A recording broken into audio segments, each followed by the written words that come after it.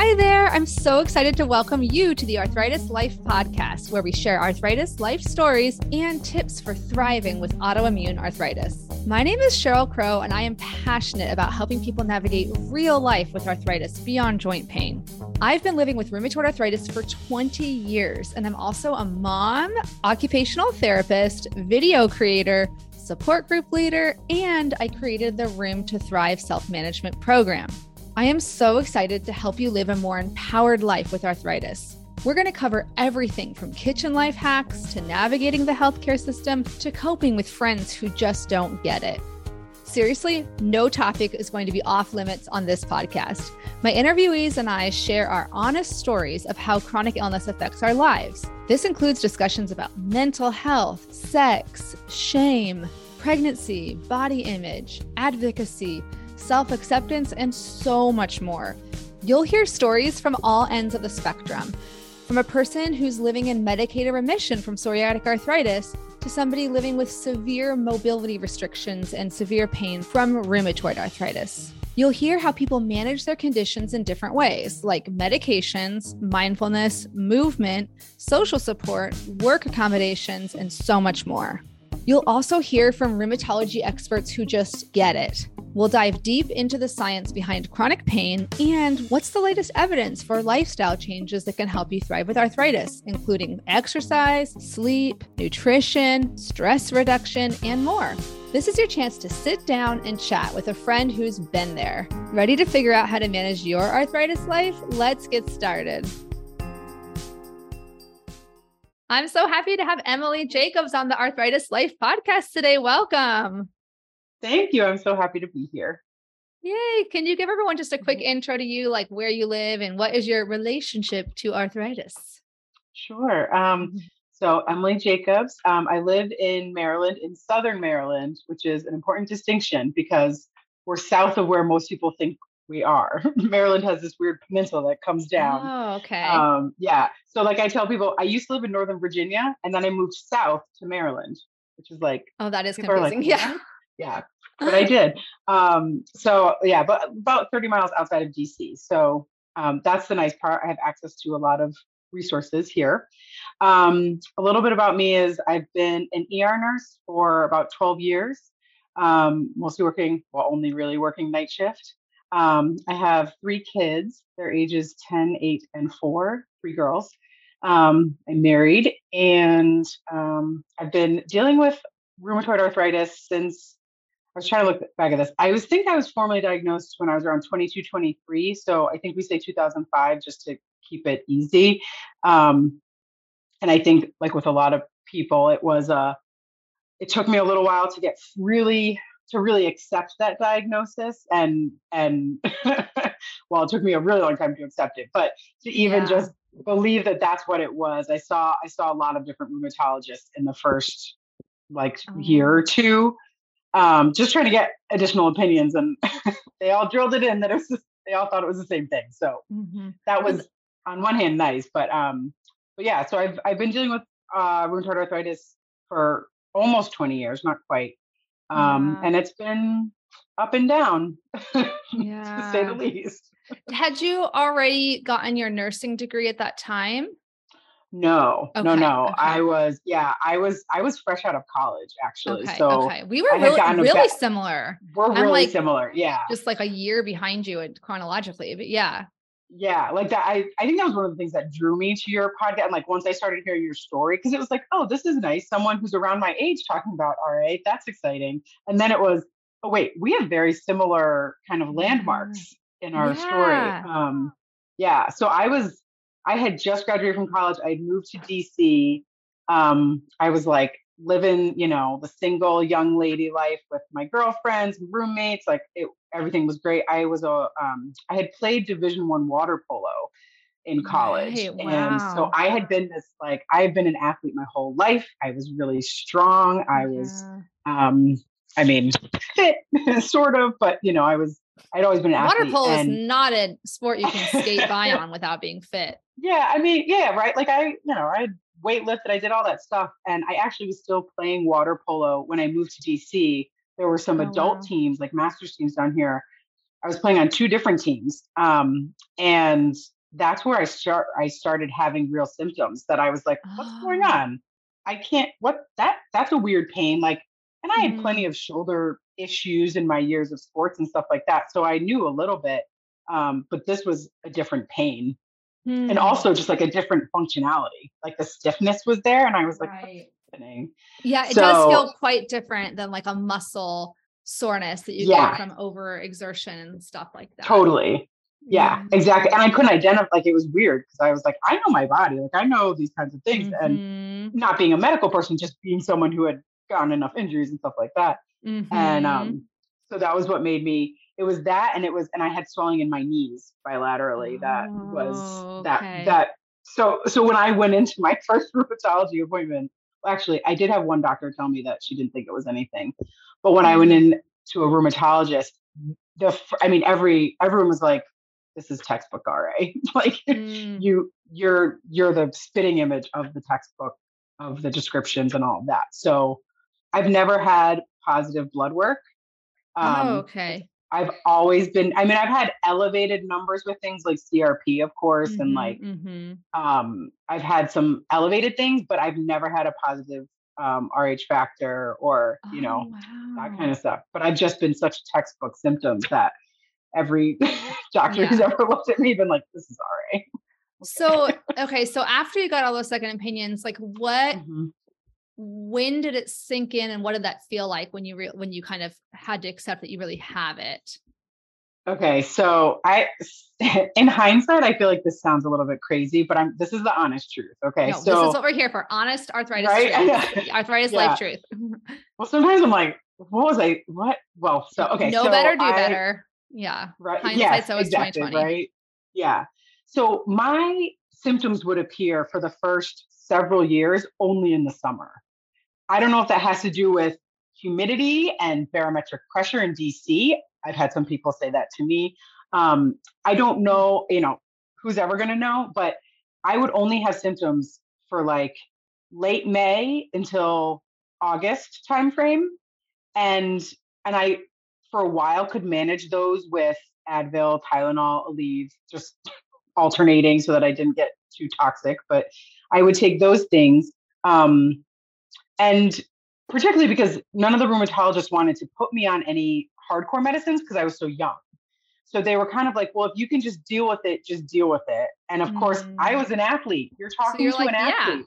I can deal but with it. I can deal with anything. Right. just so people know that who are listening now in 2022, the current recommendation is 100%. The current recommendation is opposite of that, is early aggressive treatment. But so it's changed a lot in even just 20 years.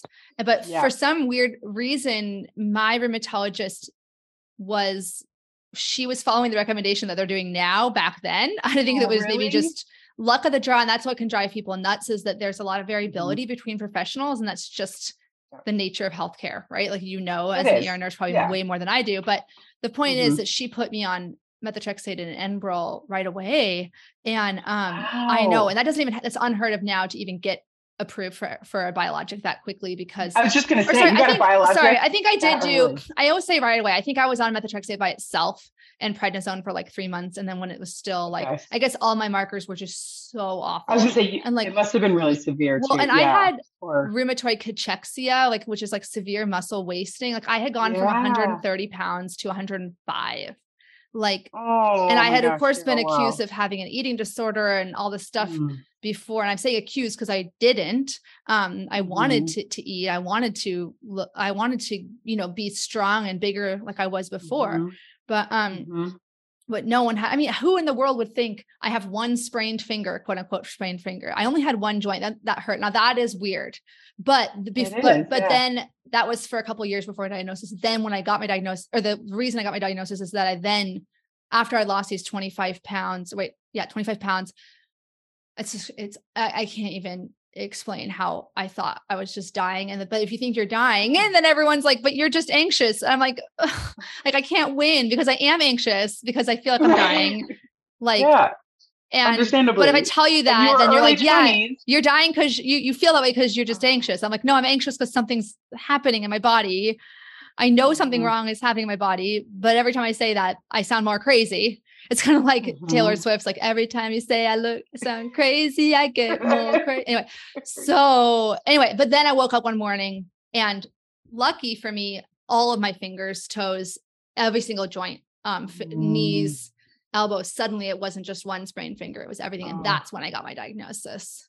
And they're like, wow. okay, yeah, you were not lying about not having This an eating is disorder. it. You actually Yeah. have rheumatoid arthritis. Anyway, but point being, sorry, but that even back then, there was a lot of variability. And I do know that a lot of people did say they're worried because at that point, the biologics were so new that they didn't know the long-term side effects. They didn't know if Mhm. they were going to be causing cancer and stuff like that. So anyway, sorry, Mhm. I just want to make sure people who are listening now know that a lot of people do want to be conservative at first, but the best Mhm. practice is to be more aggressive Mhm. with medication at first and then taper it down Mhm. later.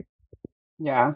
Yes. Well, and I do, to give credit to the medical professionals that I did see. I mean, they, my blood work was negative, so I think they were That's like, true. Yeah. Yeah. you're a 23-year-old who's been an athlete, like not, but like I was strong, you know what I mean? Like Yeah. I It wasn't wasn't like losing my case. Yeah. weight. I wasn't, yeah, like That's we true. presented very differently Mm-hmm, at the mm-hmm, time. And I would go in and sort of, and I would have all these sort of, like, I was questioning things. I was not a nurse, as we said, like I was not a medical mm-hmm. professional, but I was like, I just get this weird swelling and stiffness and pain for like 3 months. But if I get moving around, I feel better. And so it's Mm. fine. You know what I mean? And they were like, yeah, that sounds, and I was like, but what?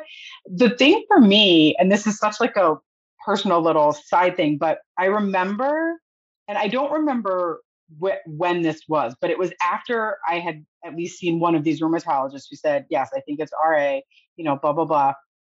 In the beginning, I didn't know what that meant. To me, it was like, oh, a special kind of arthritis, but like, okay, it's arthritis. It was that Mm-hmm. I totally fell into that misnomer of like, hey, it's just this.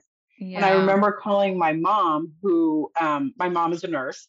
And I remember, and she Oh, was there's the whole joke of like, you're raised by a nurse, which means like, there's never anything wrong with you. Like, everything yeah. is like, you're fine, just rub it, you're fine, which was totally like, that's a joke in our family. No, But yeah. when I called when I called my mom and told her that I had RA, she immediately went, no, like yelled into the phone, no, Mm. because she knew what that meant. And I just remember being like, this is my mom who says everything is fine. It's no big Yeah. deal. Just deal with it.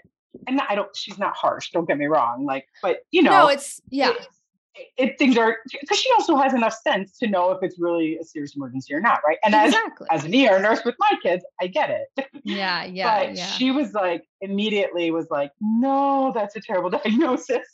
And Yeah. that's what actually kind of scared me in the beginning. And then I started doing some research and I was like, oh, this is not a good thing to have. Like, this Yeah. stinks. And I remember trying to find books on it. And a lot of the stuff I read was all about people who were older. I mean, it was Yeah. truly like, at that point, it was like everybody's in their, 60s or 80s when they get RA. It's Yeah. like, Yeah. what? Like, how am I? It's, So, yeah, but that kind of, I was saying, like, I saw a bunch of different doctors. Like, I saw them over the first few years, mhm. and then, but it would also be like I would just see them when I would have the symptoms flare up, and they'd flare up in the summer. But then I'd go for Mm. like 9 months, totally fine, going to the gym, working out, Mm. doing all this other stuff. And to that point, my husband, so he's my husband now. We've been married for a while. At the time, he was my boyfriend. He ended up having a huge medical situation, Oh which is no. what led me to become a nurse. So it was like he had this Oh. huge thing that it's a long story, but basically he was in the ICU, he was in the hospital in and out for several like Oh weeks my out of a couple gosh. different months. He was out of work for 6 months. Like, it was a big thing when we were in our mid 20s to go through. Mhm. And Wow. I was like, this is fascinating. I think I want to be a nurse now. Mhm. um, Mhm. and so I became a nurse, which was great. And so all of my symptoms, even when I was flaring, they were still manageable. They were still pretty mild. Mhm. Mhm. And then I was looking at this before because I did try.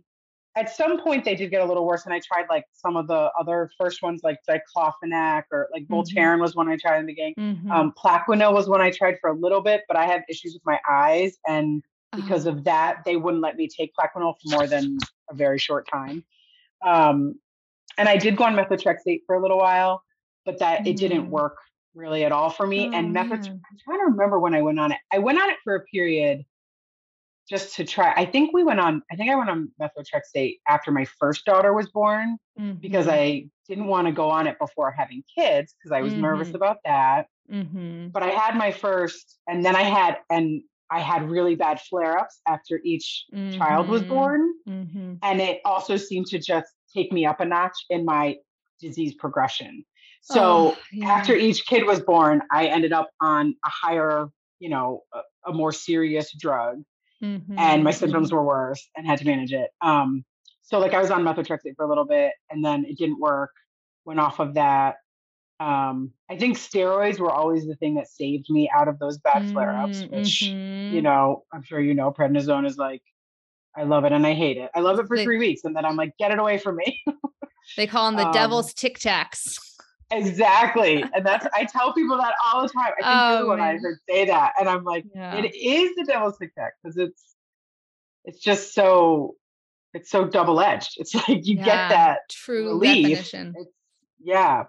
But then it's not worth it. So, and I did do like acupuncture and stuff in there. And I was on like a bunch of herbal things and I had different experiences with that. I had like on one acupuncturist was excellent. I tried another one when we moved to Maryland because we used to live in Virginia and it was not that, so that's another, it's being a clinician, I get it, people have different strengths. And so you have to figure out what's going to work for you. But so I tried different things. I don't even remember what the question was. No, actually it's perfect because the initial diagnosis, I think there's initial diagnosis journey and then there's the treatments. I put this in my notes. I have treatment story /saga because sometimes the treatments it's,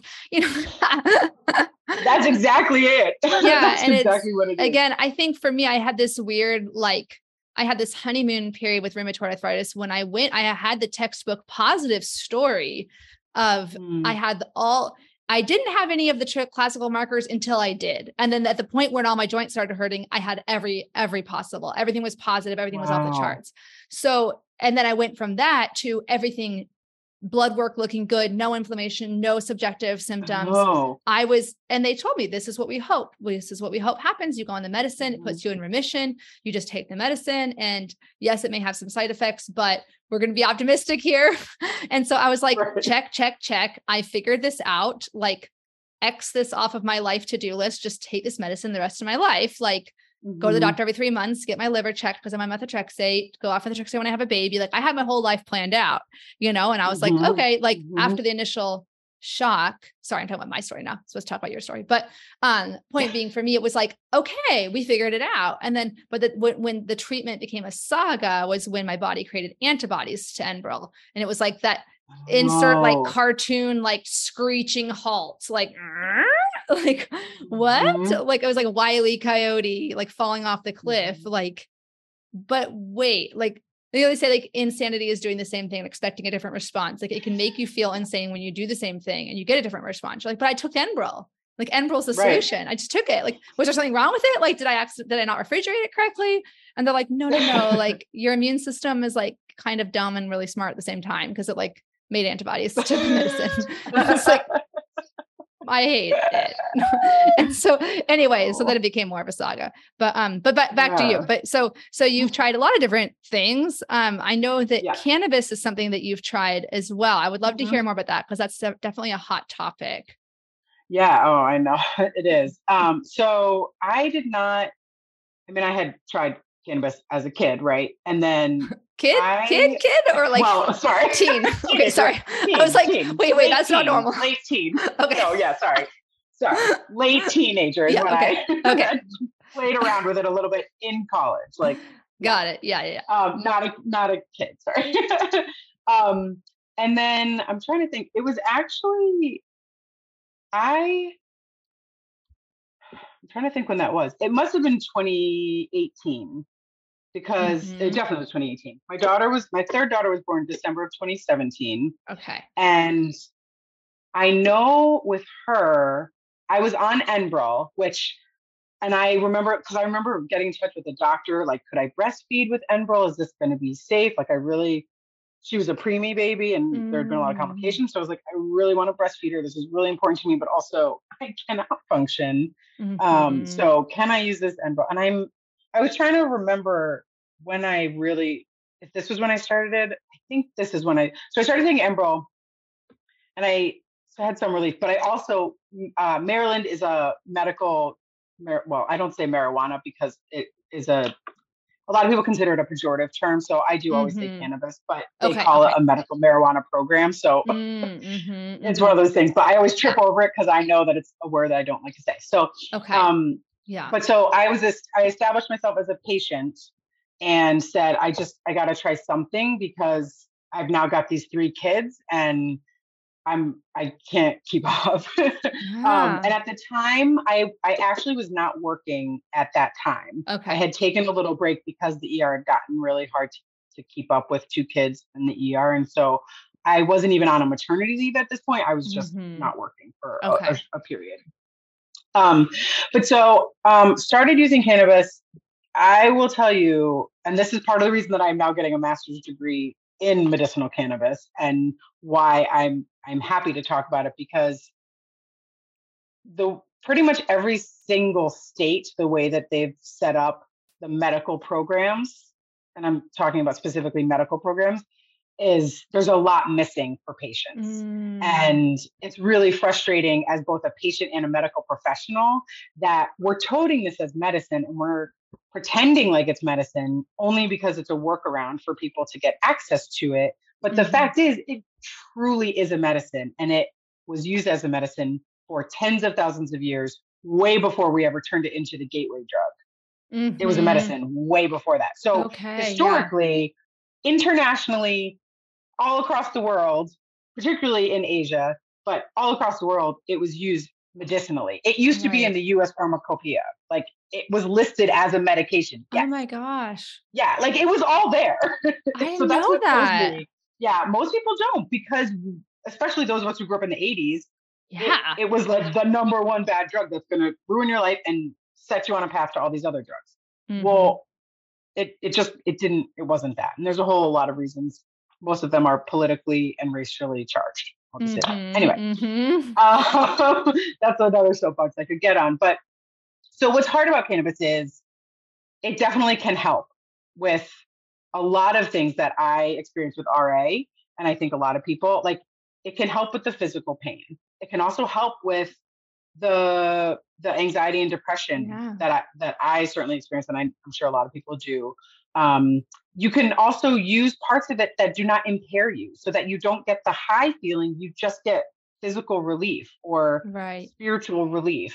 And I've been using it regularly now for years, and I can tell. I mean, I've never once gone to work impaired. Obviously, I've never Mm-hmm. once Mm-hmm. even been worried about it. Like you can manage it that way, and it's helped me so much with RA because partly because I've been willing to experiment. Now I don't necessarily think that's the case for everyone, but Mm-hmm. unfortunately Mm-hmm. that's what we've set up for people. We have people like I go to the doctors can write certifications, which means you get to have access, but they do not write a prescription. There's no Yeah, I prescriptions know. It's anywhere. so confusing. How are you supposed to be able to get it? How do you You get it walk from? into this is the problem. You walk into a dispensary and you talk to somebody who's got a high school diploma and no medical training, and they go, "Well, this Yeah. one smells really good, so get that one."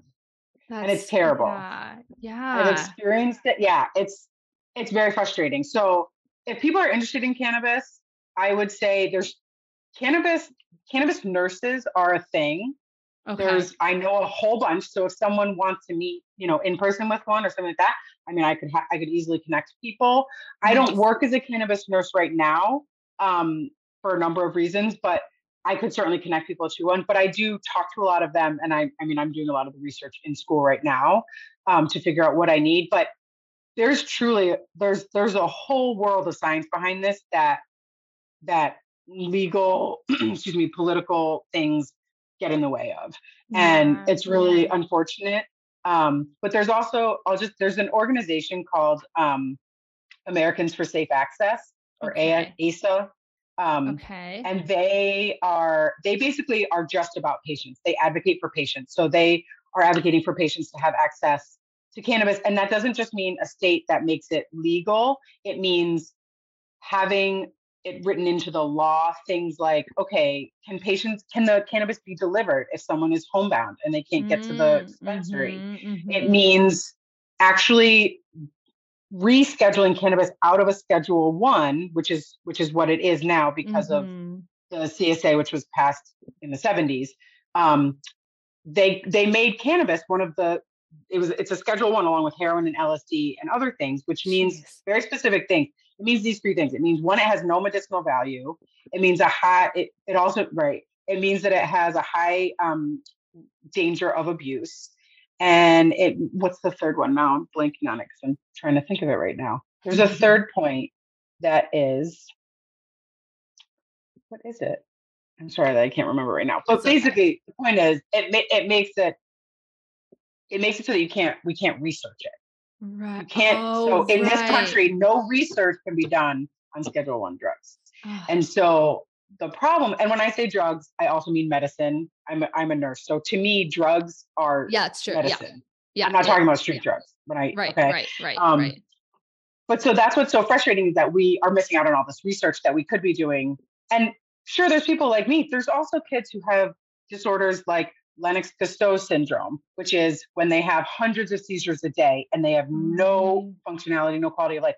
Those kids take really high doses of CBD.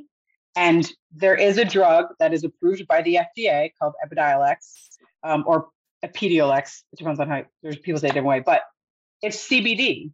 And kids take it, these kids can take it, and their seizures, they don't go away completely, but they can function. And I've seen the kids speak. Like, I've seen them present at conferences. These are kids who would have died, and they're alive and they're functioning now. And they're not like 100%. But anyway, the point is, what's frustrating is we do have FDA approved drugs. We also have, there's 7 or 8 patients. I think there's only one left, but from the 70s, the government, the federal government, was sending patients cannabis, literally rolled joints. They would get 10 joints a day. They've been doing that since the 70s. They still are. Just those patients, though, because they got in before the seizure. Yeah. Okay. Not even seizure. Like, these are like people who, so there was this guy in the 70s who basically, he took it to the Supreme Court and said, I'm using cannabis to treat glaucoma, and it's helping me, and I need to be able to use it. And he won. And so the government, so like, this is what's mind-boggling about all of this. So there's FDA approved Epidiolex, there's FDA approved Marinol, which is another cannabis drug, which is THC, which is the impairing component of the cannabis plant. Right. So we have that too. Okay, so the government, it's not about what's in the plant. That's the thing, because we have all these FDA approved things, and the government does send certain people things. It's just they don't.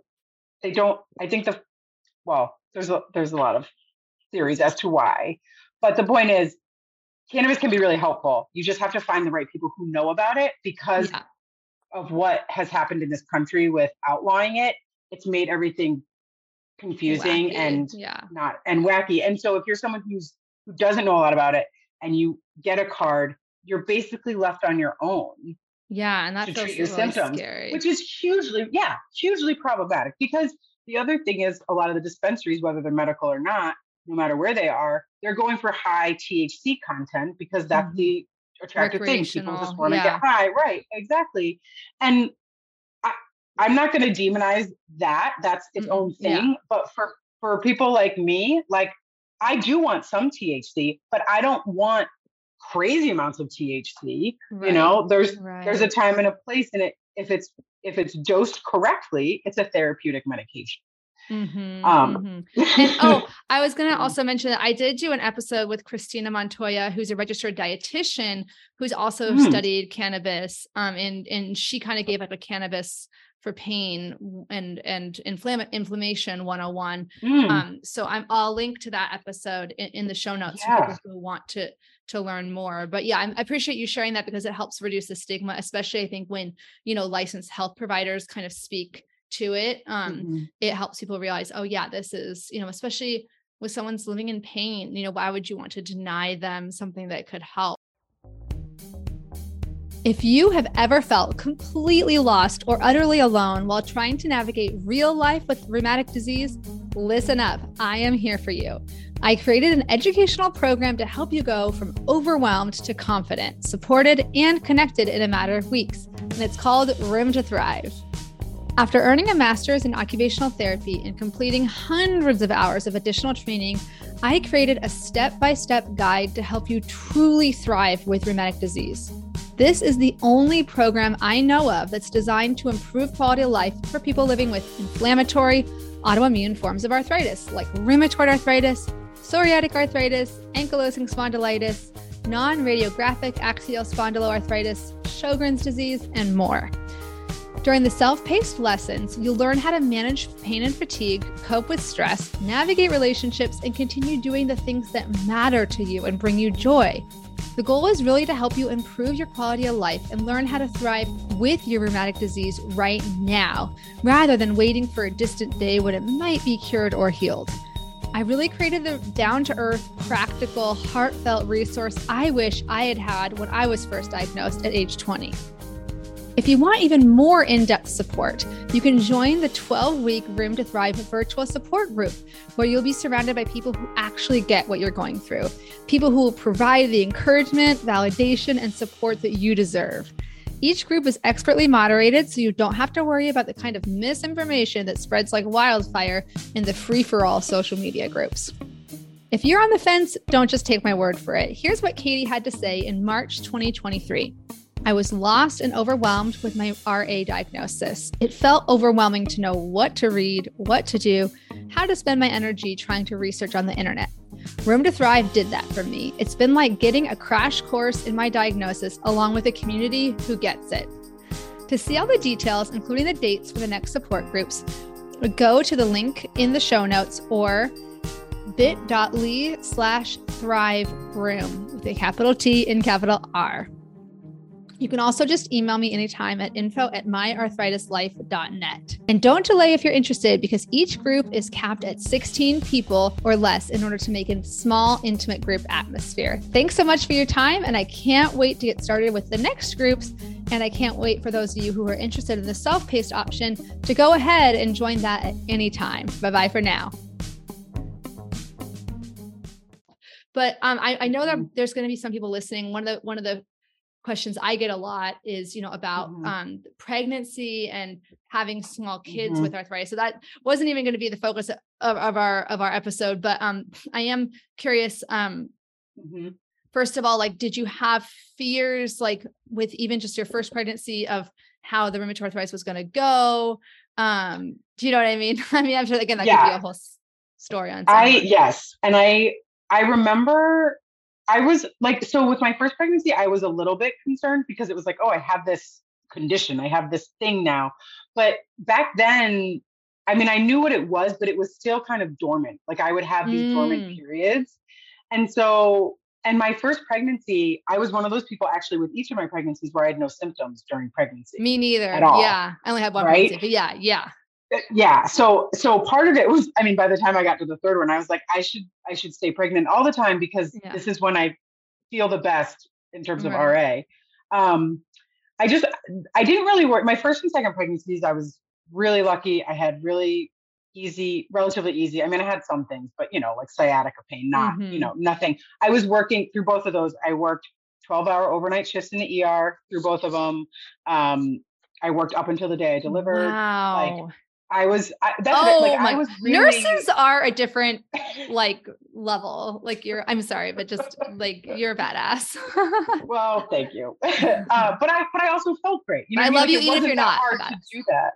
Yeah. Right? Exactly. I'm that's the thing. I'm now I'll tell you, I actually, my last night shift in the ER was in September because I'm not doing that anymore because I can't for various reasons. But so thank you for as best, then. But I did with my third kid, there were some complications, and I do in my head kind of associate them with RA. My body was we're doing this again. we're like, really? You're going to make me do this again? Yeah. And she's fine, but she's had some health issues. Like, I mean, her umbilical cord it only had 2 vessels instead of 3, which that doesn't necessarily connect to RA, but in my head, it's like, well, your body's imperfect and it attacks itself. So I thought of that when I was pregnant. You know, everything. I had a textbook pregnancy except for gestational diabetes, which was like super mild and well controlled. But I had that with my 3rd one too. Yeah, I was like, really?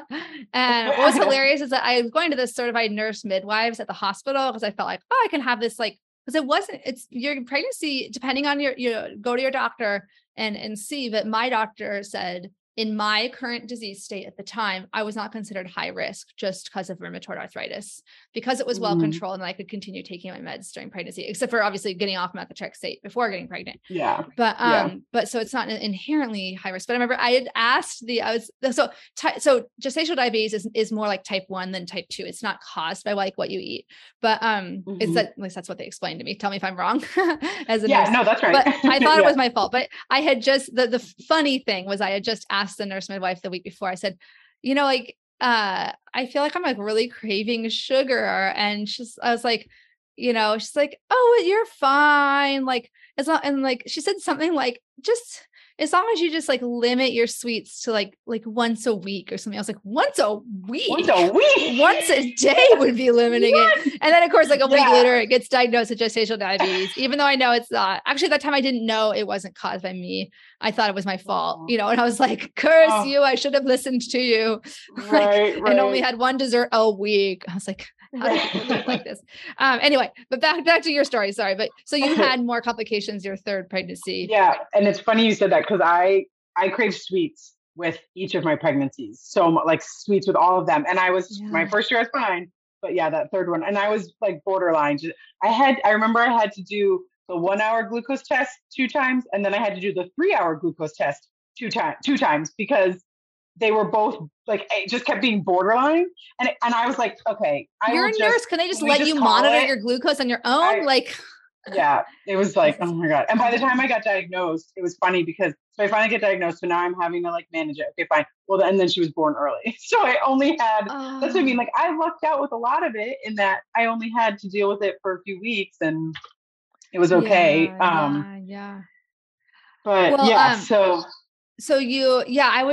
I know a lot of people worry about like, am I going to be able to cope with pregnancy with my condition or cope with parenting? And I think what's hard is that there's an uncertainty to it. Like 70% of people roughly go into remission during pregnancy, that you could be in the 30%, right? Or the 70%. Yeah.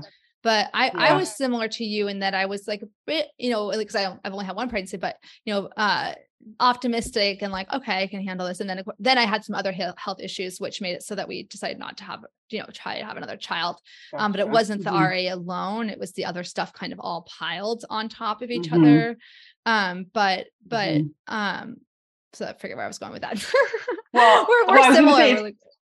We are. And I do think it's interesting because like I said, like I felt better in pregnancy. So I was like eager to get pregnant again, it always felt like this is a relief for me. But after each pregnancy, okay, well, that's what I was going to ask. Yeah. So I was going to say after each pregnancy and I mean, part of me doesn't want to like scare people. No, it wasn't your story. It wasn't terrible, but I distinctly, so with my first kid, I did have a bigger flare, but like, I honestly don't even fully remember a whole lot of it. Like it's a blur. It was, exactly. Mm-hmm. But I remember with my second daughter, wanting to breastfeed her like in the middle of the night and I couldn't pick her up. Like I couldn't, I just remember trying to like scoop her with my forearms because my hand, I couldn't. Same thing. Like this motion. And it like, that comes right back to me where that felt, I mean, of course it's physically painful. You're trying to feed this crying baby in the middle of the night. The feeling of failure of like, I'm not physically able to do it. How is that possible? Like, and to your point, I'm a night shift ER nurse. Like I was a Division I athlete. I'm a badass. Am I? Because I can't even pick up my newborn. But the thing is that doesn't feel good. No. But that, like it's, I think, so a lot. Oh no, it's super emotional, especially if you're a first time mom.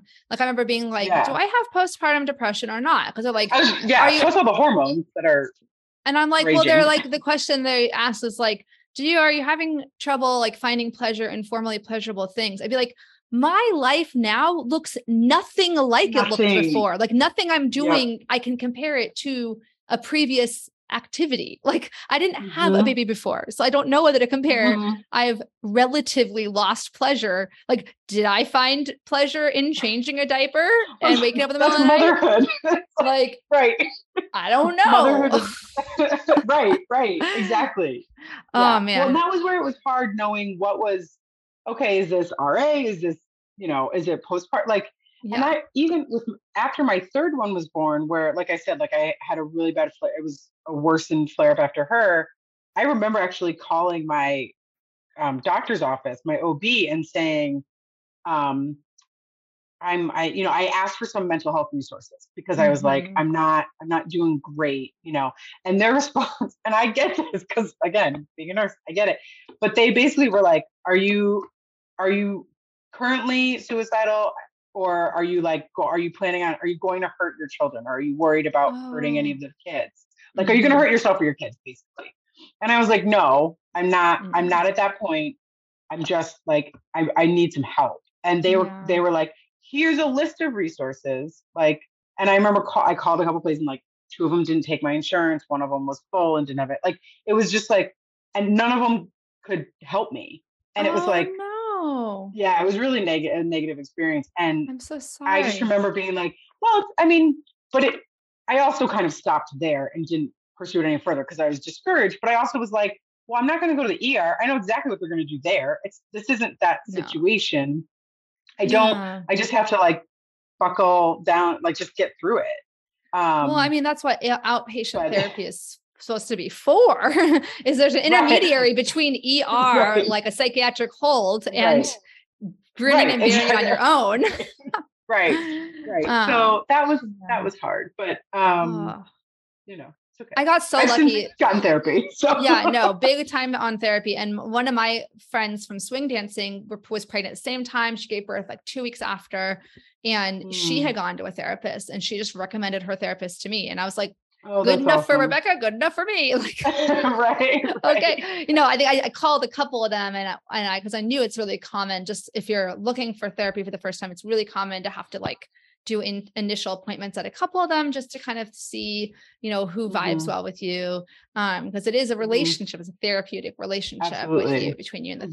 therapist. But yeah, it can be, I just think that the decisions, family planning decisions are really loaded when you have a chronic illness. I Yes. know some people listening might have gotten diagnosed postpartum, and then you're like, well, I had this life plan for myself, how I was going to be Hmm. a parent. Cause at least we knew we had RA before. It's like we could make an informed decision. Hmm. Right. But other Hmm. people, I do feel it's like that you feel trapped. You're like, well, wait a minute. Like, I can't deal with this. Like, I can't deal with learning this whole disease for myself and learning how to be a parent. Like, it's Yeah. huge learning curves all at once. So, yeah. Yeah. And I can't imagine. So yes, we had RA, but I will say this. I It felt like a different disease after each kid. Like that felt Mm-hmm. like a big turning point for me because it was like, whoa, this is worse than it was before. Like Mm-hmm. this It's like stage and one. It's like they should be stages like there is for cancer, yeah. because no, it's true. It's Mhm. exactly like me. When I was in medicated remission, I was like swing dancing, playing indoor soccer, Right. outdoor You're soccer. like, I would actually I would go fine. to work for 8 hours and then I would play outdoor soccer. And then I would like disgustingly not take a shower. I would go just take my soccer clothes off, change my swing dance clothes and dance for like 4 hours. Oh Like, my and then gosh. I would go to bed. Like that was like my life, And so, yeah, even though the Wow. diagnosis is the same then and now the disease has progressed, it is a progressive disease. So it Hmm. changes. And yeah, so that was actually going to be one of our themes of today's discussion is like how to cope with the harder seasons of your disease. Yeah.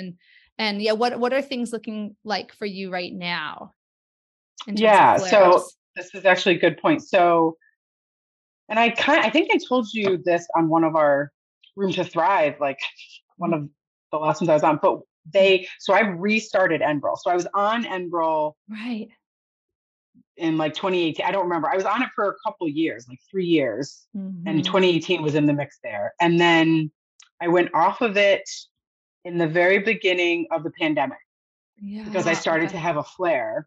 Which honestly, I think I had COVID in February before we actually knew.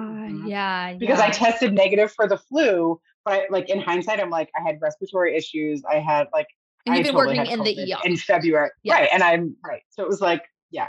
And I, I work in Northern Virginia. So we get international, like, we get people from all over the world because it's local to all over the world. Like people fly into DC for things, right? And so then they end up in our ER. So anyway, so yeah, so I wait, I just lost my train of thought. Sorry. Oh, you had restarted Enbrel. Oh yes. Okay. So I was on Enbrel. It was great. Like you said, I was weightlifting. I had a personal trainer. I felt amazing. And then started to flare and I kind of thought, oh, this might just be like, whatever, like you make excuses for it. But I mentioned to my rheumatologist and she was kind of like, well, or no, you know what? That was when I switched rheumatologists because okay. So I had gotten really bad shoulder pain in one side. And basically the rheumatologist was like, well, that's not RA. It wouldn't be in one side. You have to go see someone else. And I had been complaining about it for a couple months at this point. And then I switched to a different rheumatologist, which I had been with that one for at least 7 years. So like, I don't want it to seem like I was jumping all over the place. Like I'd been with this one for a while. She'd seen me through all my pregnancies. She had seen me as this progressed and all of this. And it got to a point where I felt like she wasn't quite addressing that need. And anyway, so I did go to a different rheumatologist. That doctor ended up draining my shoulder. I had bursitis and she drained my shoulder on the spot and gave me a cortisone shot, which to this day, I have never had pain like that again in my shoulder. And that was in 2018 or 2019. Oh, wow. 2019. So yeah, so that was really positive, but she took me off the Enbrel. And in hindsight, there's a part of me that wonders if that was the right choice. It doesn't really matter now. But she felt like, well, it's not working. You're flaring. Plus this is an additional thing on top of the inflammation you already have. So she took care of that.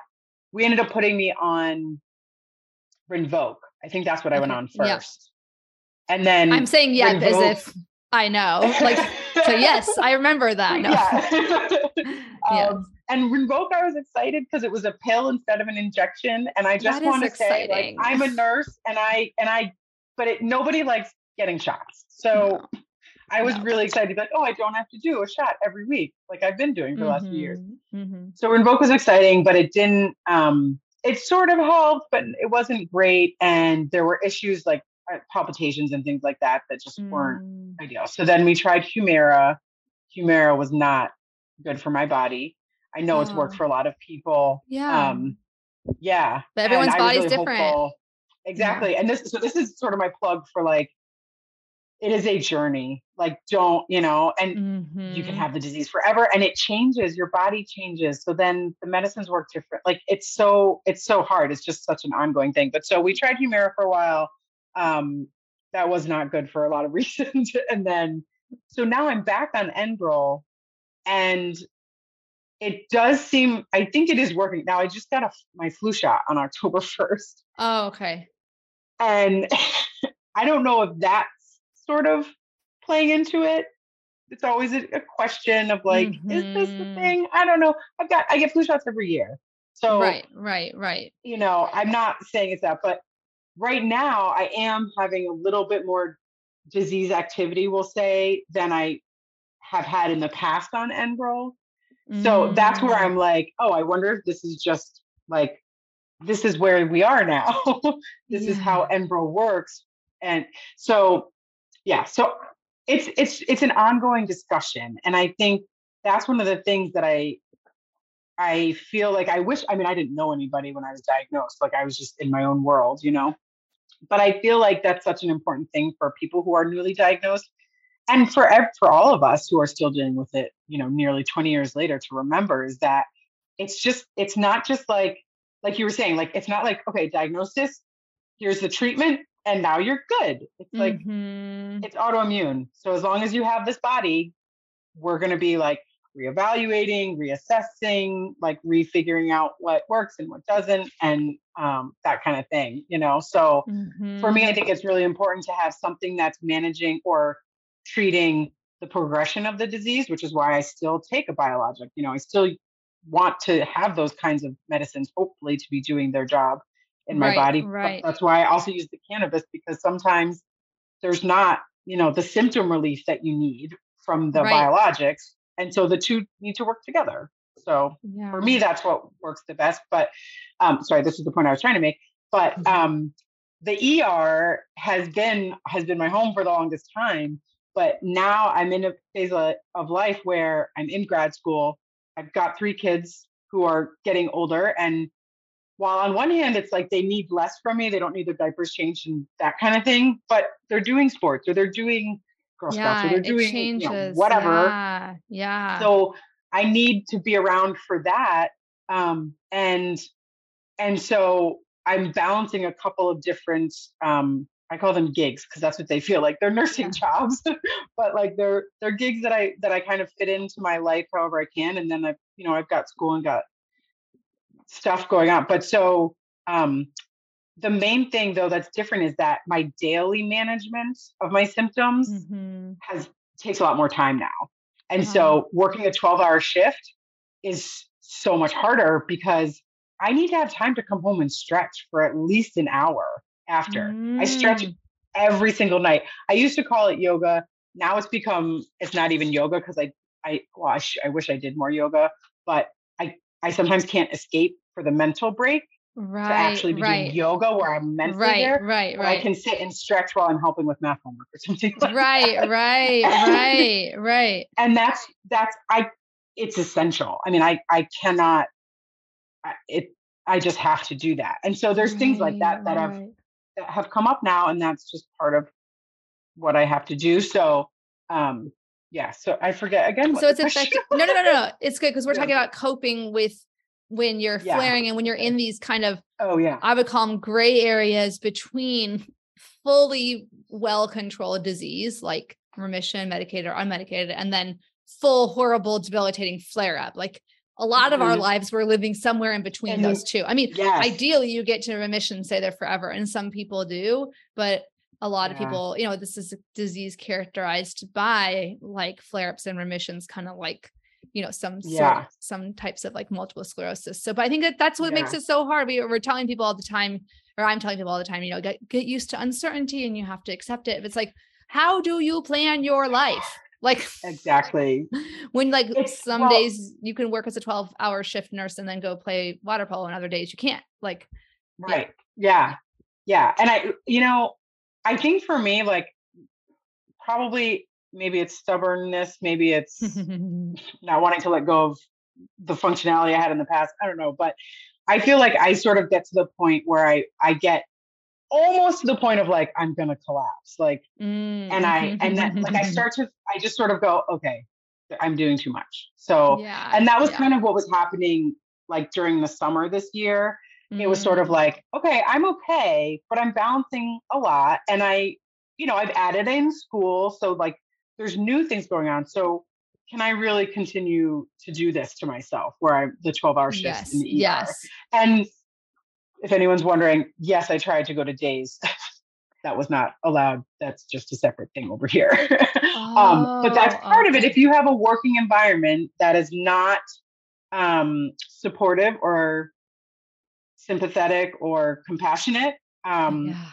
which for various reasons, I mean, on some level, they can't really accommodate, but it got to the point where like I started having to wear braces, like or my gloves, things like that. Like Mm-hmm. I couldn't get through a shift with that. Oh, I can't wear gloves on my hands. I mean, I wear rubber gloves, but I can't wear my Right. Oh, arthritis right. gloves at work. So if my hands are really bad that day, it's like, well, now I know I'm going into a shift with like just Yeah. pain pulsing through my hands. It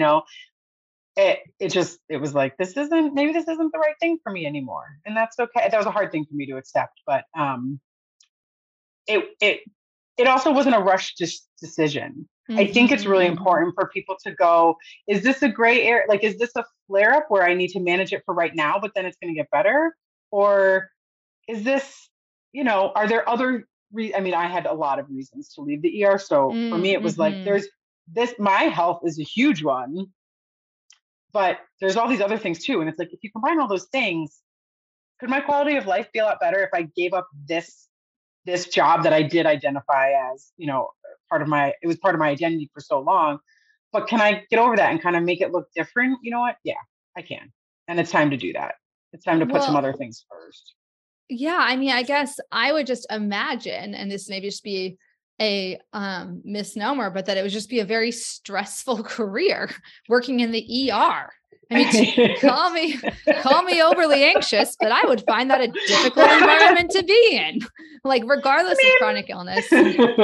Yeah. But I mean, I always think of that quote, like life is full of suffering, but it's also full of the overcoming of it. So I guess you might have some job of satisfaction in seeing like, oh, you're able to catch a heart attack early and the person survives and makes a full recovery. Right. But I mean, I don't know. How did you manage stress working in the ER? I think for me, it was always the greatest honor. And honor was always the word that came to me. It was always the greatest honor to know that I could be that person who on someone's worst day of their life, not everybody's having the worst day of their life in the ER, of course, like we get a lot of stuff that's not emergencies, but when people are having true emergencies and they're terrified, I can come in there and go, okay, let me explain to you what's happening. Let me explain to you what we're going to do. This is how we're going to try to help you. If that doesn't work, let me know. Like I can take control of that situation and I know exactly what to do. I mean, for the most part, And so for me, it was always actually really empowering to be like, oh yeah, I'm the person who's going to help you feel better. Like there's just no greater honor. And even if it's, I mean, like when we did have people die and the family members are standing there, like there's nothing that feels like that when they're having the worst moment of their life but they will say to you like, thank you so much, or like you're sitting there holding them while they're crying and they're like, thank you for doing this, or like you do the littlest thing, like let me get you a cup of water, and they're like, okay. And they're like, you're so, and like they remember that. I mean, I've had people like send flowers to the ER and stuff because I mean, I've also had people, I've been there, I've delivered babies, like they're like, oh my God, thank you so much, like it's that human interaction that is just so rewarding. So I mean, I think, and it suited my personality. Like I was always I've been loud and kind of boisterous, and I want to move fast, and I like the action and all of that, so like I remember when I went to the ER, it was my first job out of nursing school, and I was like, these are my people, like this is where I belong. All the gross stuff that everyone that thinks is so disgusting, I love all that stuff. See, this is where we're different. So, yeah, I almost fainted the first time. I have fainted actually. Really? I fainted visiting a friend. I used to work in HR at a hospital before I became an occupational therapist, and she had she's sadly passed away, but she was a swing dancing friend who had a lot of heart issues, and she'd had a heart transplant. And I was like, oh, I work at the hospital, I'll come visit her. And so I'm like, la-di-da, like not thinking I was going to be, cause I'm like, this is fine. Like, she's in the cardiac ICU, but like, she's awake and alert. And, I didn't know those terms and everything, but, they go in there and I just see all these wires connected to her and the scar. And I don't know what I was thinking I was going to see. And obviously, and I held it together while I was there with her, but then I took one step out in the hallway and just collapsed. Yeah. And my vision, I had never fainted before, but anyway, so then they took me to the ER of the hospital, just walk me down over there. Man. I always said I've only been to the ER once, but technically twice, I guess. Oh no, they had an urgent care like attached to the ER. So they did they looked at my blood sugars and stuff. They're like, you just fainted, you're fine. But anyway, sorry. But yeah, so I love that there are people like that. My sister works in the neonatal ICU and she's like seen a lot of stuff that's a special. Every time she sees like a full-term baby, she's like, it's huge. The baby is a giant. And you're like, my child is 7 pounds. She's like, it's so big. But anyway, but I'm glad there are people, because I need that when I'm in a state of, I need someone that has a calm head and a warm and competent, presence. But I'm just, have struggled with stress management in working as an occupational therapist. And I'm like, we don't actually do any of the life or death, we're about quality of life. Right. But I apparently to my brain, sometimes quality of life is a life or death issue. Well, but I always tell people this too. I'm like, people are like, oh, I don't know.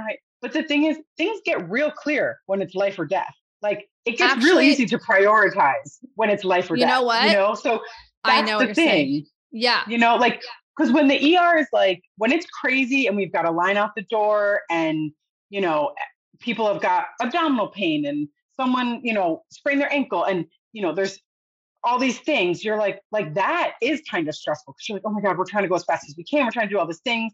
But then someone rolls through the door having chest pain, turns out they're having a heart attack. Guess what? Everything else stops. We don't deal with any, it depends on how many people you have in the ER, right? Like how many resources you have. Not everything stops. But if you're the person taking care, and like I would often be the charge nurse. So like if I'm in charge of the whole ER, I all of a sudden am not worried about any of those people. I'm worried about this one right here. Because they're the one that's gonna go. So, and in that case, we know exactly what to do. There's very specific steps that we do down to the T, and everybody knows what to do. So everybody's automatically like, okay, we're pouring resources into this person. We're going to save their life. You can wait with your sprained ankle. I'm sure you don't want to, but you're going to have to. And you just move on. So sometimes like that forced clarity is actually really nice, because it's like, nope, this is more important. It's just that easy. It's not me making a judgment call. It's this person is going to die if I don't. Yeah, it's just what it is. So it does make it easier sometimes when you're in it. No, it's so true. We once, Charlie, we took him in for like a issue where he didn't need to see his regular pediatrician. It was like an ear infection or something where like, just take the first available pediatrician. And the one that was there, he told us he used to be in the ER and now he works as a regular pediatrician or, just general practice, primary care. And he said, oh, this is way harder than being in the ER. And he didn't say it that way, but he said it like, I said something like, oh, wow, ER, that's, this is because he's like there's so many cases like where kids come in and it's like 90% of the time, it's not a big deal. But what about if it's that 10%? Like I had one of my very closest friends, her child had really bad RSV at 6 weeks postpartum. And she took him in like 3 p.m. They're like, let's monitor, come back tomorrow if it's worse. And then by like 8 p.m. they went to the urgent care and they're like, you are going straight to Seattle Children's. The baby was intubated, like tons, like it was near death, and it happened so fast. Respiratory issues with kids are scary because they tank really quickly. So scary. Anyway, so I'm like, but that's exactly it. You're like, you have to like make a judgment call. Someone comes in with a heart attack, you don't have to make a judgment call. Like you're like, this is a heart attack. Yeah. That's interesting. But I think that's such an interesting juxtaposition though, for you of being like rheumatoid arthritis is like the definition of a chronic condition that is not immediately life-threatening, but it is, it does slowly take years off your life if not controlled. It's about average before the current era of medications, the average life expectancy for someone with rheumatoid arthritis is 7 years less than average person. So sorry, not to bum anyone out, but that's why like your mom was like aware, aware of, and that's what they had to explain to my parents too. Cause they're like, oh, arthritis. Okay. Like it's not lupus. It's not cancer. It's not, these things that multiple sclerosis people seem to understand. Like it's a big deal, but there's all these little things every day where you're having to over time that they add up and always in gray areas. And I think that there's this kind of, I don't know if you relate to this at all, but this kind of, I think you touched on it earlier, this kind of question in the back of your head constantly, like is this as good as it gets for me now, this long into the disease, like, oh my God. Right? Like, how do you know what's like, I had to actually bring that up to my doctor the other day, or I brought it up to her because I was like, I don't like, this whole idea of treat to target. You're supposed to identify the target, the doctor and the patient identify the target, which is in the beginning, it's really obvious that you're trying to target full disease control, with persons diagnosed the first couple of years, get the fire under control, get them into remission, however you can. But I'm like, how does that work when I've had it for 20 years now? Like, do we still target that? Like, what do we target? And she's like, and it's kind of reminds me of that Marcel the Shell. And it's like, people say, like, remember the Marcel the Shell? It's like a shell with shoes on. And she's like, people think I'm weird, but I say, compared to what? Like, she's a little shell with shoes on. Like, she can't compare anything. Like, anyways, like, she said, that's a really good question. And like, yes, like we are as you can probably tell from our past decisions, like we are no longer targeting or we're no longer thinking like it's realistic for you necessarily to go into like full remission again, or like, that's not what we can hope for that, but let's plan for well-controlled disease to where, like, I told her what I want is I want to be not distractingly aware of my condition. I might be, do you know what I mean? That is so, I've never heard anyone say it like that. And that's exactly what it is. Yeah. Like that's exactly what it is. One, it's like, from being an athlete, it's like, I don't mind having that like muscle burn after I maybe overdid it. But what I don't want is it to be so bad that it's constantly distracting me from living my life. Like I can, it's amount of pain that I can, quote unquote, tolerate. But yeah, so that resonates with you too. Completely. Yeah. And in fact, like I was talking to someone the other day because I was talking about how cannabis has helped. And one of the things that I was saying was like, if nothing else, it can get me to a point where for a period of time, I don't feel pain anywhere. Because pretty much and this isn't all the time, but right now, this is what I was saying to you before. Right now, I'm in kind of a hard season where I am in a mild amount of pain. It's not, on the number scale, I'd probably call it a 3 or a 4. And so it's noticeable. That's why when you were that's a lot for every day. It's noticeable. Yeah. Right. For every day, all the time, where I only get a break for a little bit at night before when I'm medicating and I'm done with my responsibilities for the day, gotten my kids to bed, I'm able to do my hour of stretching and medicate.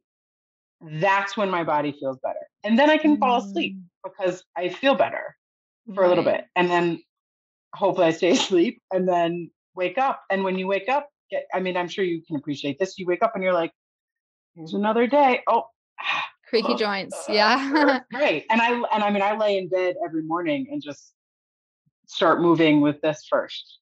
I lay there for, I don't know, however long it takes, but that's, so yeah, I think, and that's where it's like, sometimes I ask the question, am I ever going to is pain-free a realistic thing for me to hope for?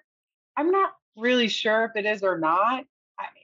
If it's not, that feels like so much. And I know we're going over time. Sorry. Oh, so no, we are fine. We're fine. Okay.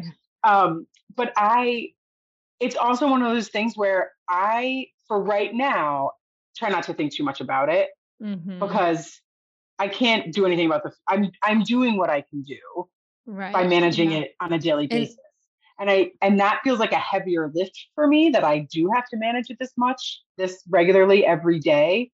But that's where we are. And ultimately I have to be able to function for my kids, for my life, for everything. So if that's what is required for today, then that's what is required for today. And I'm going to do my best to meet those demands. So I try to just do it one day at a time. But no, what did you said? Distractingly I want aware? To not be distractingly aware of my RA. Like I can be aware of it. Like I have, mild pain. I have such a hard time rating it on a scale of 1 to 10. I like to break it down into the subcategories. Like it's like a 5 on stiffness, but like 0 on sharp stabbing pain, but like maybe a 3 on like soreness or hot tenderness. But yeah, I think that's where mindfulness. There is different qualities. Yeah. Yes. The quality of pain is different. And so, And some of it is interferes with your quality of life more than Mm-hmm. others. But I think for me, the mindfulness standpoint of like what's going on in the present, because the future is so unknowable. There were only 3 Mm-hmm. medications in the category of biologics when I was diagnosed.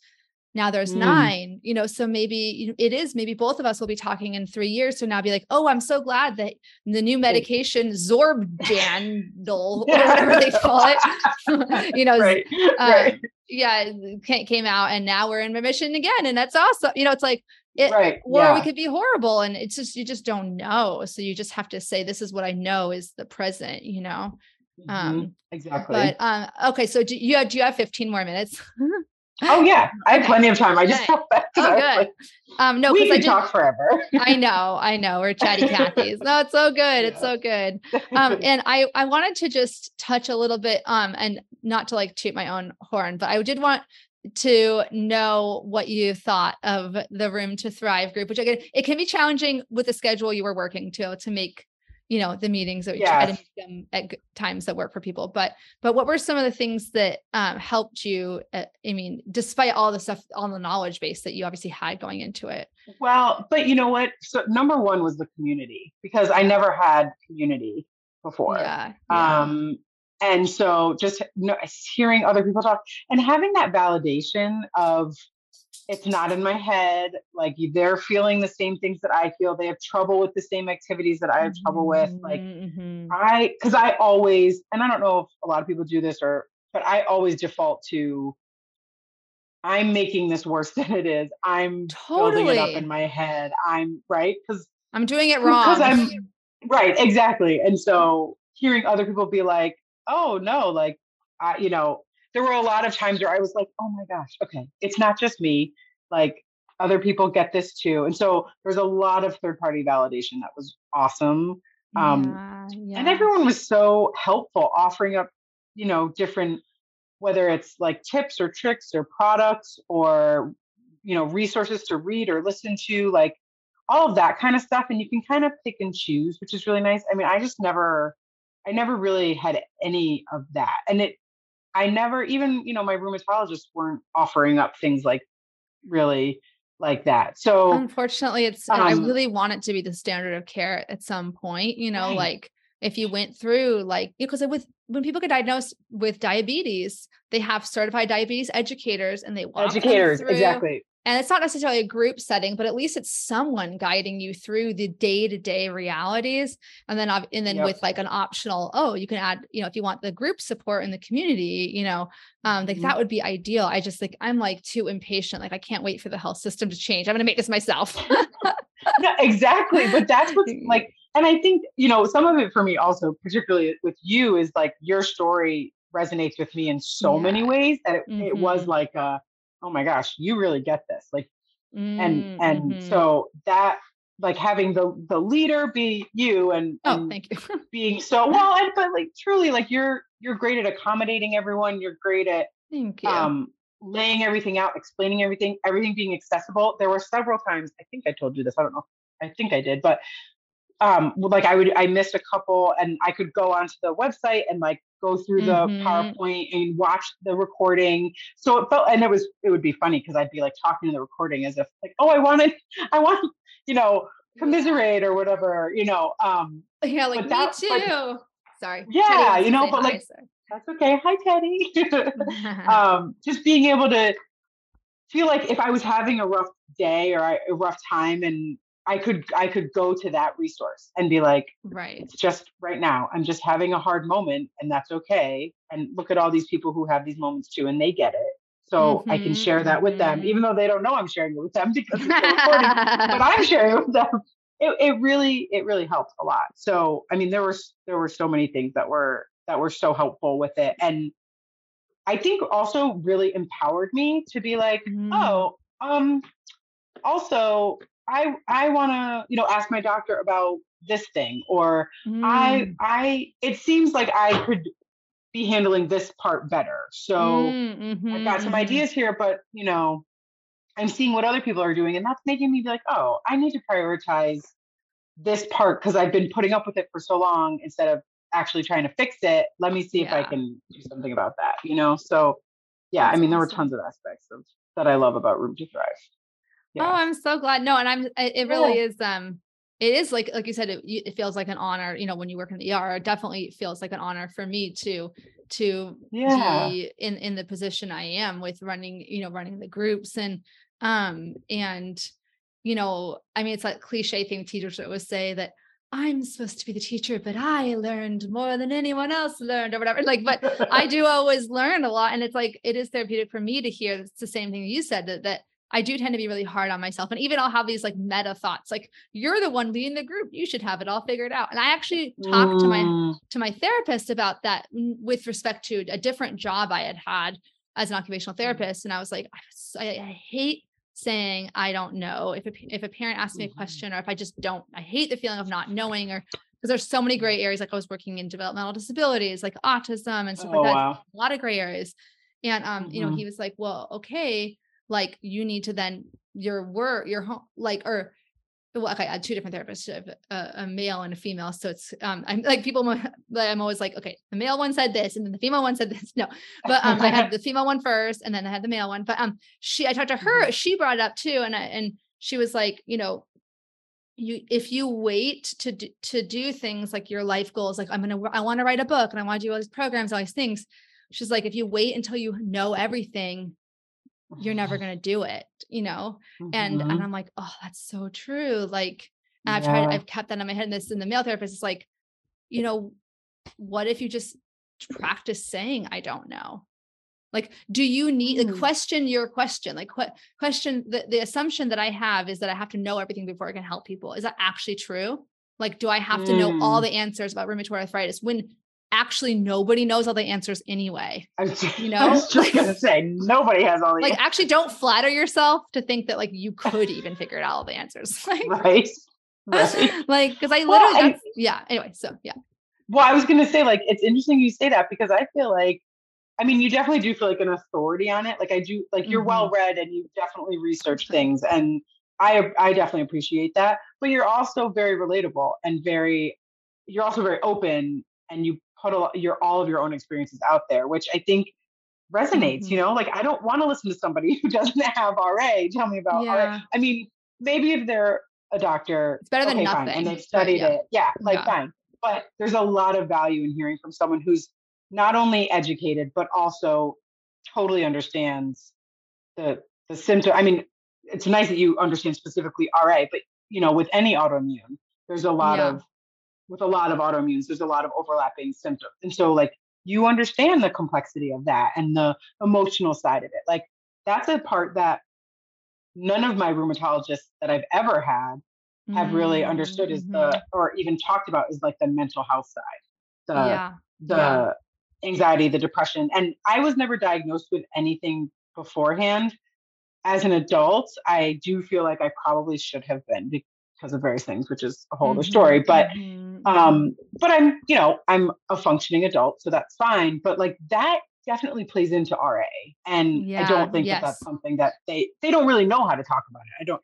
And they're not Um, trained to, but if you do, I think there has been a sea change in a lot of like chronic conditions. Or I guess I would hope there would mhm, be. I might be just like selectively filtering what I see, but mhm, understanding that there are many triggers of inflammation, dietary mhm, triggers, sleep, exercise, mhm, lack of exercise and movement, and mental health, mhm, stress triggers inflammation. And that's part of you have an inflammatory disease process, but it's just they just don't have adequate time to talk about everything that they might want to talk totally. about. Well, But yeah. and I should just say here, they have all mentioned to me. Well, the ones that I've had since I started working night shift, they've all said to me like 12-hour night shifts in the ER? Like, what? Can you Yeah, not do that, please? And I was always like, no, no, that's not the I'm issue. the Like, that's fine. exception. Yeah. Right. So Yeah. they did try on some levels with some things, I and I was like, no. Oh my So, gosh. Again, there's a real stubborn streak in rheumatoid arthritis, yeah. for better for worse. Yeah, But okay, for so it's sure. time for rapid fire Okay. questions, which they don't need to literally be like one word, but I have a Okay. system fun questions. First is like, Okay. what's like your best piece of advice or word of wisdom or encouragement for a newly diagnosed patient? That's a lot. That could be a whole episode. That is a whole episode, but yeah. I know, exactly. Gosh, I mean, I think what I would say, we already talked about it, but it's really just, it's a journey. And if you come from a place of wanting to just take care of yourself the way that you would want to take care of a loved one, then you will steer yourself okay. But it's not a straight line. It's not something that you're just going to take care of and be done. It's just, it's a roller coaster. And so just know that going in, that like, there's a lot of things that are in your power to help take care of yourself, and know that, but also know that there's a lot of unknowns. So just keeping yourself, and what your needs are and whatever those may be, and they might change, but like, just keep that at the forefront, and you'll just have to keep course correcting as you go. I know. I really wish I had thought of that when I got diagnosed, or known that, or internalized it. Again, my sister's actually she always mentions like it was really instructive for her to be like, she was at my bedside, like during our C-section for Charlie. And then she was there, the whole time. And she, after, for 2 nights at the hospital and everything. And she says that there were so many times I told her, no one told me this or no one told me that. And she was like literally physically there and heard them tell me, but she was like, the things we tell patients is not necessarily what they remember or hear. And so I thought, so sometimes I'll say, no doctor ever told me this. But I'll kind of try to amend that a lot of times, be like, I don't remember anyone telling me this, because it's very possible, they said this, like, I'm like, blah, blah, blah. They're saying all these things in my head. The messages I'm filtering through are in my initial diagnosis appointment. I was right. I'm not crazy. I'm not a hypochondriac. I have a diagnosis. There's some shit you can do about it. Woohoo! Like, what's the problem? Why are you looking so serious? Like, this is a net win for me, because it means I'm not suffering and literally wasting away for no reason. There was nothing stressing me out. Sorry, I feel really defensive about this, and I've processed it many times, and it's apparently going to be a perpetual problem. I'm like, it's so rare to have someone with no traumatic childhood, no traumatic events. Both my psychiatrist and psychologist have confirmed my family and my upbringing were a positive outlier, like literally a positive outlier, like wonderful family, wonderful everything, literally. I mean, I'm like, they could be like, you're just stressed. Nothing was stressing me out. You people telling me I'm not sick when I'm clearly sick is what's stressing me out. Exactly. Like, getting sick out of nowhere is a stressful experience, especially when every time you try to get help, they tell you you're not. You're like, okay, now I'm officially stressed and about you people. Sorry. Oh no, back to you. No, okay. I get it. I'm sure. Yeah. There might be some of those moments, and maybe even in the ER, where someone's like, I told the doctor that this is weird, like stomach pain I've been having in my lower left abdominal quadrant. And they were like, no big deal. And they're like, it's appendicitis. Like, I was right. Or is appendicitis in the right quadrant or the left? I always forget. Well, so it's in the right quadrant. Your appendix is in the right lower quadrant, but you can have pain in the left quadrant and it can still be appendicitis. I hate bodies. Did I mention? Yeah. You can also, a lot of people start like periumbilical, which is like around the belly button. If it starts there and then it migrates to the right, that happens a lot too. But we usually, like in the ER, we look for other, like, do they have a fever? Do they have an elevated white blood cell count? Like, there's other things that we use. And then we CAT scan them and see their giant appendix all inflamed. Side note, I have a friend who had acute appendicitis at 32 weeks pregnant, and it wasn't in the right area. So they didn't catch it at first, because everything moves around when you're pregnant. And then, but she had a successful appendectomy, and the baby stayed in until full term. Wow. Isn't that, that's awesome. I know. That's They're so like, cool. Put me in the textbook. Okay. What's the favorite arthritis gadget or tool in your toolbox? So I actually was thinking about this. It's my gloves, which I got because of you. That's come up every time. Yeah. My gloves and my mouse, which I don't have because I'm not at my desk, but the mouse, ergonomic mouse. Yeah. I got one. Mine's blue, but it's the exact same one. Exactly. And ordered it because of you. And as someone who, then I started grad school, and it makes a world of difference. I never would have thought something like it seemed minor, but because I don't sit in front of a computer all day or anything like that. Like to me, that's something, but it makes such a difference. This is like super nerding out, but like if you do, I know you learn the anatomy and physiology in nursing school, but if you really get into like the kinesiology of the hand specifically, it was so many muscles, so many tendons, so many, it is those small changes, holding a mouse like this versus having that rest, having it more with your wrist like this versus that. There's these tiny differences that make, huge over time. Such a difference. Yeah. And do you have a favorite piece of like content you've either like a book or a movie or show that you've been into recently? I just read a book. Do you have any time? Like your 3 kids. I did just finish a book that's called, I wish I had it up here. It's downstairs at my desk too. It's called Cassandra Speaks. And the author is Elizabeth Lesser, I think is her name. But the book is actually it talks about how a lot of the stories of the world have been told from a male perspective. And if they were told from a female's perspective, what a difference it would make. Yes. It's just interesting. It's an interesting book. It's really, it's good. It's good. And it kind of helps you think about perspective, which if you're dealing with an autoimmune and you're, like even in that, it helps with things. Cause I'm like, well, I'm projecting it that way, or I'm encapsulating my disease that way. What if I look at it from this perspective? Or, you know what I mean? Like, it doesn't have to be all or nothing. I don't have to be a varsity athlete anymore. I'm not a varsity athlete anymore. So that's not what we need to achieve. I don't need to be, but if I get up and move, is that good enough for me? Yeah, that's good enough for me. So like, it's a great story. Like it's a feminist story. I'm kind of a feminist here, so I like that. But it also was just about perspective and kind of thinking about things in different ways. So it's good. I love that. And I think, I think if you were an athlete growing up, it's like you define yourself by these results, right? But 100%. Like I got this, and I still remember my best mile time, I'm like, I'm a badass, but oh my gosh. Yeah. But like, I was gonna say my daughter's on the swim team and I just entered that work. So now I'm sitting there going, oh, when I was 11 and 12, I got these times. Oh yeah. Like, my splits were 62 or whatever. What were yours? Yeah. Right. I know.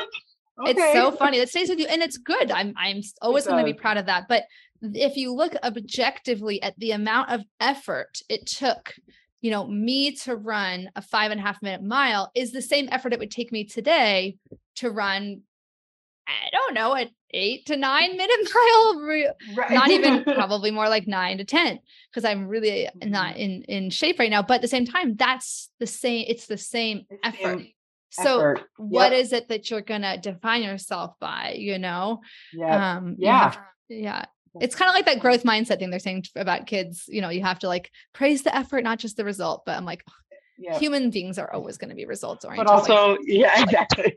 Like, but I'm like that mama. It's like not everybody gets a medal. Okay, somebody wins, somebody loses. I told you, I told you like I'm like, certain people, some things come easily. Different people, like you learn to read really easily. Like he's reading like so far beyond his grade level. It's crazy. But I'm like, but drawing is really hard for him. So of course, what he's taking for granted the things that are easy for him. And he's like, but I really want to draw as well as, this person in my class. And it's like, this is your best. Like you can't do her best. Right. Like she's doing her best. And you're doing, but I'm like, that's the same coaching my parents had to give me. And it took a long time to realize. So they'd be like, I still remember like Amy Dasaki, like her pointillism art was so perfect. It was so perfect. She got all her little dots and I wanted to be like her so badly.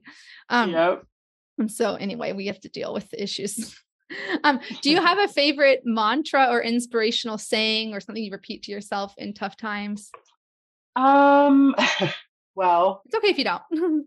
I know. The one that comes to mind, and pardon me, I mean, I almost don't want to, I think I've said this one on one of the Room to Thrive, one of our meetings. When the pain is, and this is like, if the pain's really bad, like usually this is if I was coming home from a shift, to be honest with you, and sitting in the car trying to drive, and my, like, just from the waist down, basically like my hips, my knees, my feet, everything is just hurting so much. But I would just repeat to myself, it's just pain over and over and over. And I'm not in the sense of like, it's just pain, like no pain, no gain. I don't mean that. I mean, like, it's just pain. It's something that my body is feeling. It doesn't have to be emotional. It's a feeling that I feel, but I don't, for me, like I would tie that into, because when we're dealing with chronic issues like this, you're like, well, what is this pain? Okay, am I headed into a flare? Am I going to not be able to walk? Am I going to be able to lift my daughter up? Am I going to be able to get up and down the stairs and lift the laundry? And it's not those things. It's just right now it hurts. That's all we're at. That's all it is. Right now it hurts. So as soon as I can get home and deal with it, and because usually it was in the car when I would do this, and I had like a 40-minute drive usually, so it was like I just have to do this for 40 minutes, and then I can do it at stretch, and I know I'll feel better. But so for me, it's just pain. It's just pain, and I would repeat it, and I would be crying sometimes, like, but it's just pain. It's not the end of my world. It's not the end of my life. It's just pain. It just hurt. And so I would just repeat, it's just pain until it wasn't there anymore. And I could, but I don't know, for me, that helped me, like I said, take the emotion out of it and be like, it's just a physical feeling. It's fleeting. It's going to go away. I'm not going to feel, do I feel this every day? Kind of, but like, it maybe goes not away, that intensity. Not that intensity. Right. And so that was one thing. The other thing, and this is sort of a weird one to say, but my sister told me this story, and I can't even retell the story because there's details that I don't remember to it. But basically, there's the story of a friend of my sister's met this woman, and she was on like a yoga retreat somewhere, and it was in like somewhere beautiful, right? So I don't remember exactly where, but like somewhere, some beautiful like tropical place. And so there was this woman who they were staying like in this, people knew who she was. She had like a ton of children. She did all this work in the village, blah, blah, blah. And so my sister's friend said to her, how do you get all of this done? Like, how do you do it? And there's more to the story, but basically she said, ek, ek, ek. So EK, which that's all she said, ek, ek, ek, which basically just means one. Yeah. And so the nice thing is, like, my sister is the one who told me this story, but sometimes I can say to her, like, having a bad RA day, she'll just reply to me, ek, ek, ek. Yeah. And it's like 1 minute at a time. Yeah. Just do one, right? Like one, just do what's the one thing you're doing right now? Whatever it is, Yeah. And and it's that reminder of like, and I've been thinking of that a lot lately, because there's a lot of like, for me, it's like, what am I doing now career-wise? If I'm not in the ER, what am I doing? There's all this, and it's like, just right now, just this, right, stay in this moment. This is what I'm doing, or. I love that. Those are the two things I say the most, probably. That reminds me a lot of that opening to The Unbreakable Kimmy Schmidt, where she's like, you can do anything for 10 seconds. Like, I don't know if you just watched that right. show, but it's like, I haven't, but yeah. And the just pain thing is really interesting. And there's that's something I say to myself about anxiety too, like, because I still am prone to like claustrophobia induced like panic attacks and episodes where I really hate feeling like I can't escape something, whether it's like an airplane or an elevator. And car wash, like literally anything, being in a tunnel in traffic, and so I'd be like, it's just like, what's happening is anxiety. Like, it's a story my brain is telling myself, it's flooding me with chemicals, and I'm feeling dizzy, and I'm feeling like I'm about to go, burst out of my head or something, but it's just anxiety.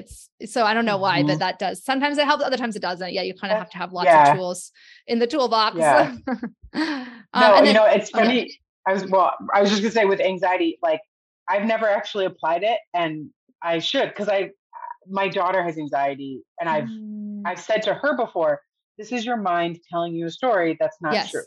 Yeah. Like, your mind is telling you, like, she is swimming now, and so she's afraid to dive off the block for races and stuff. And I'm like, first of all, you don't have to. We'll get to that point. But second of all, like, your mind is telling you it's really high up, it's really scary. What happens if you enter the water wrong, or whatever? And it's like, but physically, can you do it? Yeah, you can. You definitely can. It's your mind telling. So I should use that for myself too. No, it's true. It's so smart. interesting. Or thank you, brain. I'll try to, if I'm in the early stages of ramping up, I'll be like, thank you, brain, for trying to protect me. I know you're trying to tell me that smart. This is because it is. I really think I always like tell my husband, I'm like, it's like, I would have been the person like going into the cave and the caveman days being like, guys, we got to think of a way out. Like, we don't want to get trapped in here. Like Right. There's an evolutionary advantage to like thinking of the worst case scenario constantly, you know? Yes. Absolutely. And anyway, so I'm like, thank you, brain. Like, you're a really good, thinker over there, thinking of all the worst case scenarios, But, and then, okay, last two questions. What is bringing you joy right now? What is bringing me joy right now? What sparks joy? Well, my schoolwork and that community because COVID was really hard. Working in the ER was really hard during the pandemic. And I was shocked to hear that. Just kidding. Yeah. Oh, that was what I was going to ask. I kept thinking, what was I going to ask? Yeah. Okay. Sorry. Yeah. Well, that's okay. I'm always sick of talking about it. Yeah. No, not, but just having that community where, it meets so many needs for me. Like, it's intellectually stimulating. It's something I'm passionate and interested about. It's, it's fun being an adult learner when you're learning things you really want to learn and pursue. And then to feel like that education has helped so much with my own medicine and my own care of the disease. Like, I've felt really empowered with that. So, honestly, it's probably, that. Cool. What is it? And that you said it's a master's in what? So the title, it's a master's in medicinal cannabis science and therapeutics. Wow. Okay. Which is, so it's through the School of Pharmacy at the University of Maryland. Oh, okay. Wow. Okay. So through School of Pharmacy. I'm just writing this down because I think people will be really interested in that. And then last one, just a small question. What does it mean for you to live a good life with rheumatoid arthritis? Hey, and also what's the meaning of life, as long as we have time? Right. I think I kind of go back to like what I was saying for someone newly diagnosed. Like, it's really just about just being like honoring myself and because I think I've always been that person that was like, I'll just bear the brunt of whatever, and I can take it. I can take it on. Yeah. Like I've with my siblings and with like, I've kind of always been that person because it never felt like it was that hard for me. It was like, well, it's easy. I can just do it. I'll just, not like I'll take on the task, but like I'll like, I remember we would like, if we'd be going through trying to pick out food or something like that, it'd be like, well, I'll just take whatever's left. Like, you guys get what you're offered, and it's like, for me with RA, I can't be the last one every single time. Maybe sometimes I am, but sometimes my kids have to wait. Sometimes it's a no, because tonight mommy needs to take care of myself. So for me, I think it's just keeping, not necessarily that I'm always first, but like, well, maybe that I am always first. And that just like, sometimes I know I'm like, okay, I need to do this, but I can help the kids with whatever. Like, but just knowing I'm keeping my needs at the top, because if I don't manage those needs, everything will fall apart. Oh, and just, and knowing that that's not being dramatic, that's being honest and real about this disease that I have to manage every day, and not being mad about it or bitter, or just being like, it's okay. This is what it is. And this is what I need to care for myself. Like, that I think is, for me, like, that's a huge achievement, to not either feel self-pity or guilty or shame. Yeah. No, it's so true. I absolutely relate to that so much. My disease has taught me to have better boundaries. It's taught me that it's okay for me to say no to things. I don't have to say yes to everything. And but it can be hard when you define yourself as being that person that's always reliable, the person that always does everything, the person that's there for everyone. But you are only human, and having boundaries is a good thing, even if you didn't have this disease. You know what I mean? I was just gonna say, and it doesn't have to be just because I have RA, but Yeah. Apparently I needed to have a chronic illness. No, we're the same. We are soul sisters here. Yeah. And we're in what they call the Oregon Trail generation, the generation. Yeah, that's right. It's a really unique generation between Gen X and millennials. It is kind of interesting, but, okay. Well, thank you so much. I know we've gone over, but we talked earlier that it would be okay to go over, but, I'm grateful. And if people want to connect to you online, I'm going to put your links in the show notes, but what's your Instagram handle? It's EPK Jacobs. All right. Perfect. That's generally where you can find me for everything. Yeah. Is there anything else you wanted to say before we wrap up? No, just thank you everything. so much. Okay. I know. You're wonderful. And I'm so thankful for everything that you're doing, because this community needs you. So thank you. Thank you. No, and speaking about, thinking of, not overtaxing yourself or having boundaries, I am trying to one of my goals for 20. Well, first of all, thank you. I don't want to gloss over that. I appreciate that, because the worst thing, right, would be to have be like, I have this great idea. I'm going to make this program, and have people be like, we don't like this, or this wasn't helpful. So I don't take it for granted that people are finding it helpful. That's awesome. But I'm also trying to think about ways to kind of make it sustainable. That I don't have to necessarily grow beyond, what I have right now in terms of groups and stuff, but I'm thinking, I did get COVID back in August, and luckily it was a week I was planning on taking vacation anyway, but I'm trying to think again, plan A, plan B, plan C, and how can I make this maybe bring in some more facilitators and make it so that it's not just dependent on me. That way it's, again, something that maybe other people can replicate and get, spread to more, have it something, because it's right now it's you just randomly, people find me through either the podcast or through I looked up the hashtag rheumatoid arthritis on Instagram. And I think I want to figure out how to make it available or known to people who might want this are out there, who might want Room to Thrive, or more support than they're getting. So anyway, so sorry. That's about me. But no, that's okay. Yeah, that's awesome. I'm so glad to hear that, because it's helpful for anyone, whether you're at the very beginning or you've been dealing with it like we have for nearly 20 years.